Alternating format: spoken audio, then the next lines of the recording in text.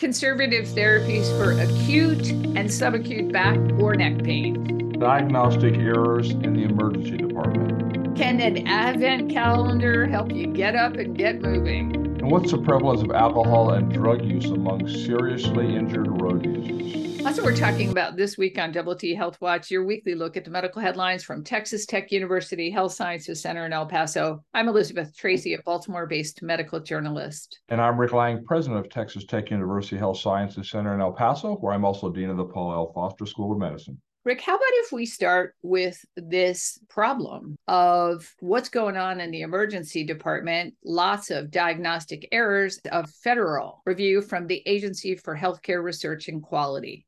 It's actually amazing for the number of people we see in the emergency room, how few diagnostic errors are. But because there's such a huge number, it involves large volumes of individuals. When they look at the overall diagnostic accuracy in the emergency department, they discovered it's overall high, but some patients still receive an incorrect diagnosis. And that percentage is about 5.7% across all of the studies that were looked at. Patients suffer an adverse event because of the incorrect diagnosis is about 2%, and some of them are very serious, and that's about 0.3%, which means about 1 in every 350 individuals that receive an incorrect diagnosis suffer permanent disability or deaths. Because we have over 130 million emergency department visits each year, that amounts to about 370,000 individuals that suffer serious harms from diagnostic errors. When you look at the average emergency department that has about 25,000 visits, you're talking about 50 deaths per emergency department over the course of the year. Did they go further into what these diagnostic errors usually involved? Right. So first I looked at the most common diagnosis. And so the 5 most common conditions in which there was an error: stroke, heart attack, aortic aneurysm or dissection, spinal cord compression or injury, and venous thromboembolism account for about 40%. When they look at expanded to 15 diseases, they encompass, about 70%. People present with atypical symptoms, or they present at an age in which you don't expect for this condition to happen. For example, a 17-year-old, you don't expect them to have a stroke. An 80 or 90-year-old, you don't expect them to have acute appendicitis. Because either the symptoms are atypical or the patient's somewhat atypical, that's the most common reasons that result in the diagnostic errors. I think it's rather disconcerting that either being female or non-white were associated with an increased incidence in these diagnostic errors. Exactly why that isn't really known. There was an increased risk in younger patients, by the way. The risk of missing a stroke in a young person was about 7-fold higher. It also talks about these root causes were mostly cognitive errors linked to the process of bedside diagnosis. And so since that is evaluated as one of these major factors, I'm wondering what you think might help. The recognition that either non-specific or atypical symptoms could be a manifestation of a particular process. You just have to keep that in the back of your mind. I'm wondering if some kind of decision support tool that would implement a lot of these factors might help with this. Elizabeth, that's a great thought. You can imagine one of 2 scenarios, either where it does help, or secondly, where you end up chasing rabbits all the time. I do think it's worthwhile investigating. Let's turn now to JAMA. This is the Spine Care randomized clinical trial in which they take a look at biopsychosocial intervention or postural therapy on disability and healthcare spending in patients with acute and subacute spine pain, including, of course, the cervical spine as well as the lumbar spine. They had an N of 992. They finally ended up stratifying into 3 different groups. What's called ICE, which is an integrative care model using physical therapy, health coach counseling, and consultation from a specialist in pain management, rehabilitation, this postural therapy approach that combines physical therapy with building self-efficacy and self-management, and then usual care. These were people who had pain in their spine, but not really long-standing pain. They ended up following these folks from baseline to 3-month follow-up, and they looked at this disability score, and they also looked at how much did it cost the healthcare system to take care of these folks. It turned out that both of the interventions had a modest improvement in patients' disability score. One of them was significantly more expensive, this individualized strategy for taking care of this pain, than the other 2 were. Unfortunately, spine and back pain end up being chronic conditions that affect literally millions of individuals across the world and the U.S. In fact, it accounts for more healthcare spending than any other health condition in the U.S. in 2016. And what we've come to realize is that most of these conditions, the pain resolves on its own. And that is, doing surgery isn't any better than using a more conservative therapy. So the question is, what's the best non-surgical treatment? Two different treatments offered to these patients. One is they threw the book at them. Health coaches, pain management individuals, and the other one was they taught them postural exercises to try to improve it and self-manage it on their own. They were both equally effective. When you looked at just usual care, also, it wasn't like a giant difference and a total amelioration of their pain. You're right. They were statistically better and clinically a little better, but it didn't completely do away with the pain. I do think we've come a long way, though, in realizing that surgical management in this subacute pain isn't very helpful. I do understand your point is that we'd like for conservative therapy and the best we have to be dramatically better than usual care. But what we do have is we do have some ideas of what the cost is. In the ICE, it was $1,450. In the IPT, the postural training, it was $2,500. In the usual care, about $1,600. We can apply a conservative, non-surgical management and do it at a somewhat cheaper rate than the usual care with some modest benefit.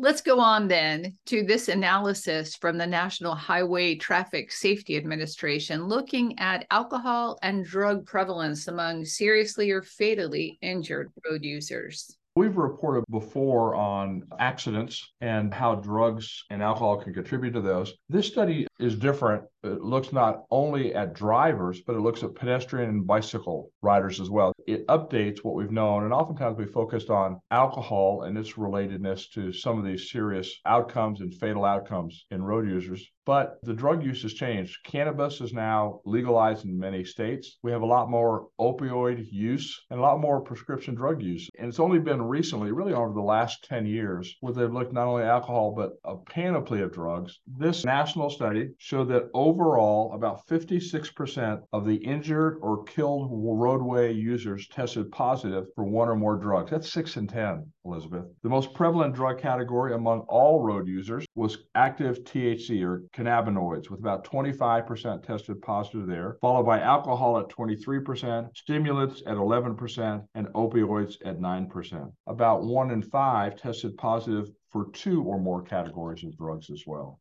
It's hard to know exactly what to say about this outside of, using something that is altering your consciousness and getting behind the wheel of a vehicle or going into an environment where there are a lot of vehicles around that go really fast and have the potential to really hurt you is probably not the best idea. And I think many users of either alcohol or THC or opioids, prescription drugs, don't understand that or don't realize that their ability to interact on a roadway in complex situations, the reaction time, their judgment is all impaired by these, even though we don't realize it at the time. Directs us towards national guidelines and national communication to try to decrease this threat to all of us. But we certainly need to do something that changes this, I'm going to call it a national epidemic. Particularly in view of the fact that road fatalities are rather daunting and increasing, as we've reported before.